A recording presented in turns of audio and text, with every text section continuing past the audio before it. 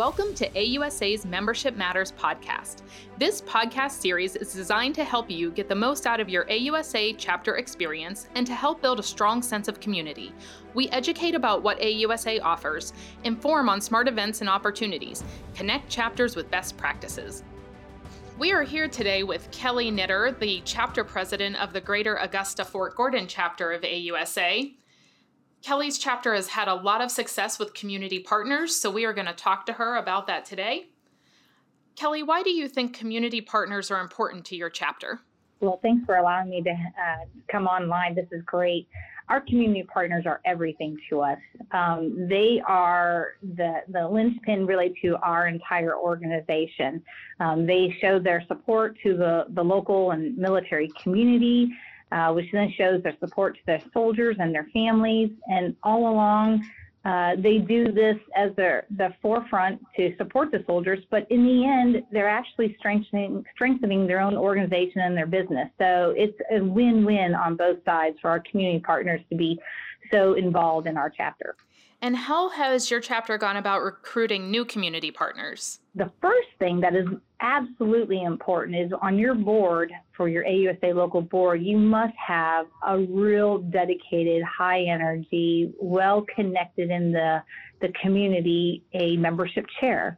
And we take it so seriously that we have a vice president and a deputy. And so our individual that we had selected was also a retiree from the military. He was the garrison commander at Fort Gordon a few years back. And afterwards, he was able to stand up what we called a Central Savannah River Area Alliance, which actually helps partner the community with Fort Gordon. And he was the director of that, which allowed him to expand his connections into the community even deeper from when he was a garrison commander. And he happens to be our community partner membership chairman. And without him, we wouldn't be as successful. So that is the most important thing. And then the other thing, what we do with him, he'll actually go out and invite people to be community partners. And then at our monthly breakfast and briefings, we just held a community partner membership drive. And we try to entice them to everybody bring in 3 new community partners. And in the end, you would get a $50 gift certificate, kind of like to go shopping at Christmas time. So that particular membership drive lasted from the 1st of September to the end of December. And we didn't get anybody who got 3, but we had a whole bunch of community partners who went out and recruited 2. And so we've significantly increased within just a few months some of our community partner numbers, which was a big success. What kinds of things, like sponsorship of events or services, do you use your community partners for? So we have 2 main events that happen every year. And the first one is support to our Fort Gordon Christmas house. And we've seen almost like a 300% increase this year alone in getting our community partners involved in helping raise money and collecting toys for the Christmas house. Our Fort Gordon Christmas House supports over 300 families, and this year it exceeded 600 kids that it supported with Christmas toys. And one of our community partners, who is also a board member, he came up with a great creative idea called 100 Bikes in 100 Days.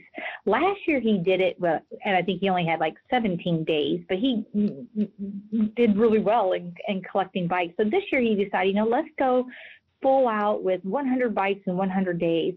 And we started in July, we ended in November, and ultimately we raised over 150 bikes with helmets. And then on top of that, we were able to donate $6,000 in cash that helped provide, the purchasing of all the toys. So the community partners saw a need, and they were getting immediate feedback, because every month we would promote and have special raffles when they showed up to our events. And if they came with a $20 toy, then they would get a special raffle ticket. And the raffles were pretty high end. We had like a $600, another community partner donated a 2-day stay in their hotel, which was, almost $600. And those are the things that we were raffling off just to entice people to contribute to our main effort, which was the Christmas house. So that was one.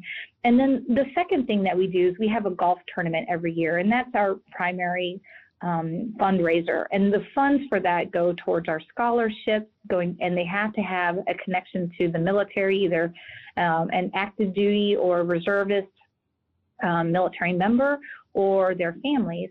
And so our community partners feel that warm connection that they're having. They may not know soldiers, but they're able to work through us to have a huge impact on the military, and they like it. And so that's where what we do is we ask our community partners to really support us in those two areas. You just shared with us how your community partners help your chapter. Can you talk about how you believe your chapter supports your community partners? We offer up an annual pass to Fort Gordon because our monthly meetings are on Fort Gordon. And there are many entities within our local community who have lived here all their lives and have never been on Fort Gordon. And so when we offer that up, saying that you have a free pass to come on board and you can go to the golf course, which is our, the number one golf course in the Army. You can go to our post-dinner theater, which is a regional winner in our local area. And so those are the kinds of things that we entice them with, saying there's some good things. Not only are you supporting soldiers, but in return, this is what you can also receive. That is excellent. And how do you retain the community partners you already have?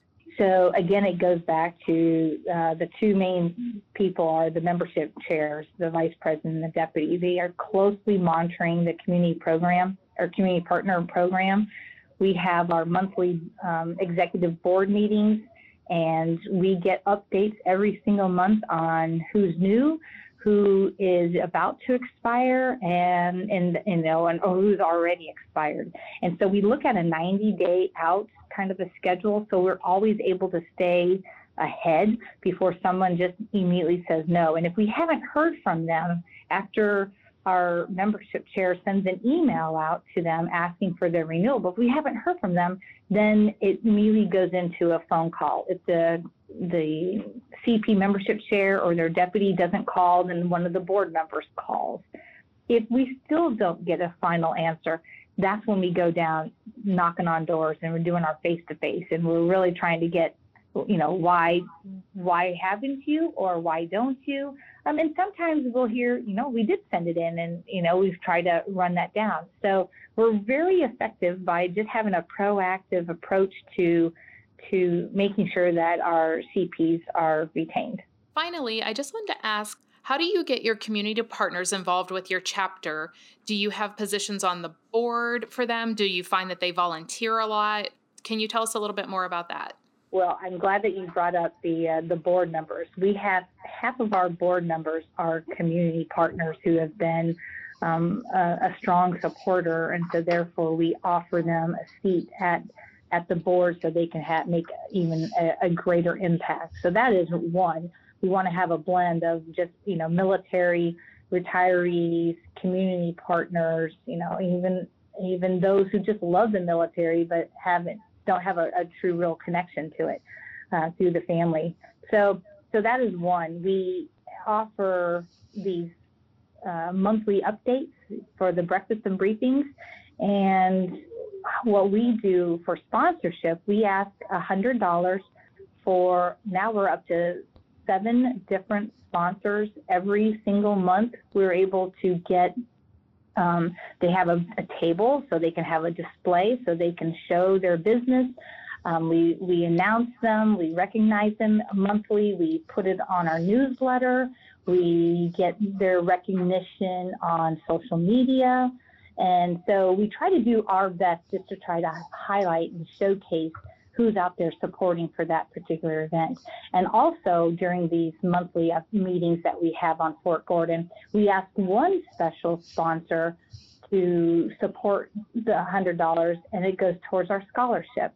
So $700 goes into the account for just regular sponsorship. Another 100 comes in for our scholarship fund. And when we send out the email in December asking for volunteer sponsors for these events for the upcoming year, it literally sells out in 5 hours. And so we were so successful this year and we've always only had 5. We decided let's raise it to 2 more because people want to help and sponsor, and so they did. We just had to ask, and they came to the call. We have our young professionals is now taking off, and we're asking our community partners to even help with that. So, and they like the idea that they're now able to give a class and to showcase. We have, a business marketing community partner who wanted to give classes like on leadership, and we had some veteran-owned businesses or with a lot of veteran support, and they wanted to give classes on leadership. So, we just went in within 1 month of advertising, we went from 1 month being filled to probably 8 months being filled with activities.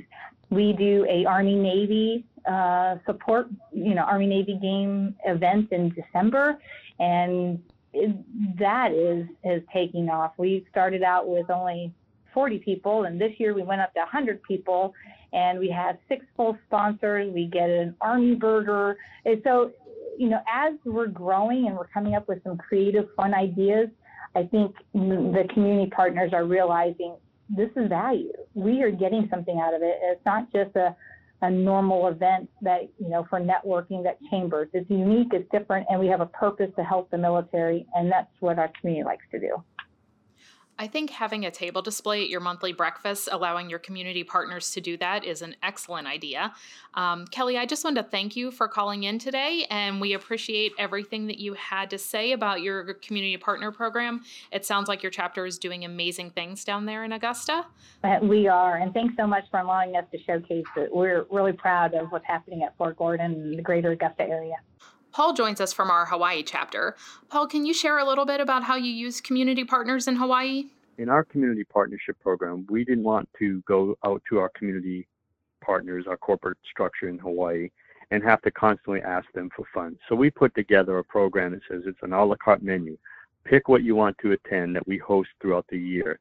We have various levels of contributions, donations for that, so that they know exactly what they're getting before the year starts, so they can budgetarily plan for that. And we utilize that as a way of connecting them to the military. Some just want meet and greet opportunities. Some just are philanthropic. They just want to donate. We don't restrict their funds. They give us donations, but we give them a choice right up front as to what you're going to get for your level of support and donation, whether it be simply the base donation or whether it be up to, we have $25,000 donors. So they run the gambit. When each level, they get a little bit more exposure if that's what they're looking for. I've seen your model for the Community Partner Program. The options you offer, it's amazing. Membership is not a one-size-fits-all.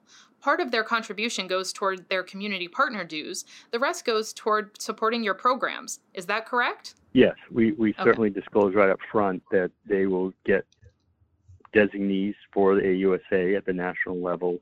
They get so many designees. We don't eliminate that. They get everything that they would get at the national level. We just created our own community partner sub-level, I guess you folks have one at the national level. We take some of the same sustaining partners that you folks have at national level, and they donate locally. So people say, why would a large corporation who's already giving to national want to donate to your local environment? Well, again, we are here. We're connecting to the soldiers and to the command structures here. They need exposure if that's what their desire is, or they're just philanthropic. So we make the same opportunity available with just more targeted towards our local geographical environmental area, so that they get exactly what they want here. And we take input from them as to what we should be adding to the mix or removing from the mix. And that's where we tie in with our community partners on a partnership level. And I think that's the instrumental word. It's a partnership. It's not a give me, give me, give me. It's how can we partner to make your existence here more beneficial? And how can we gain what we need to give our soldiers on the ground here? That's incredible. We're so impressed with the creativity and thoughtfulness of our chapters in growing membership, including young professionals and community partners in their event programs. For more ideas on events and how to host them, be sure to check out the Ask Toolkit at ausa.org/ask.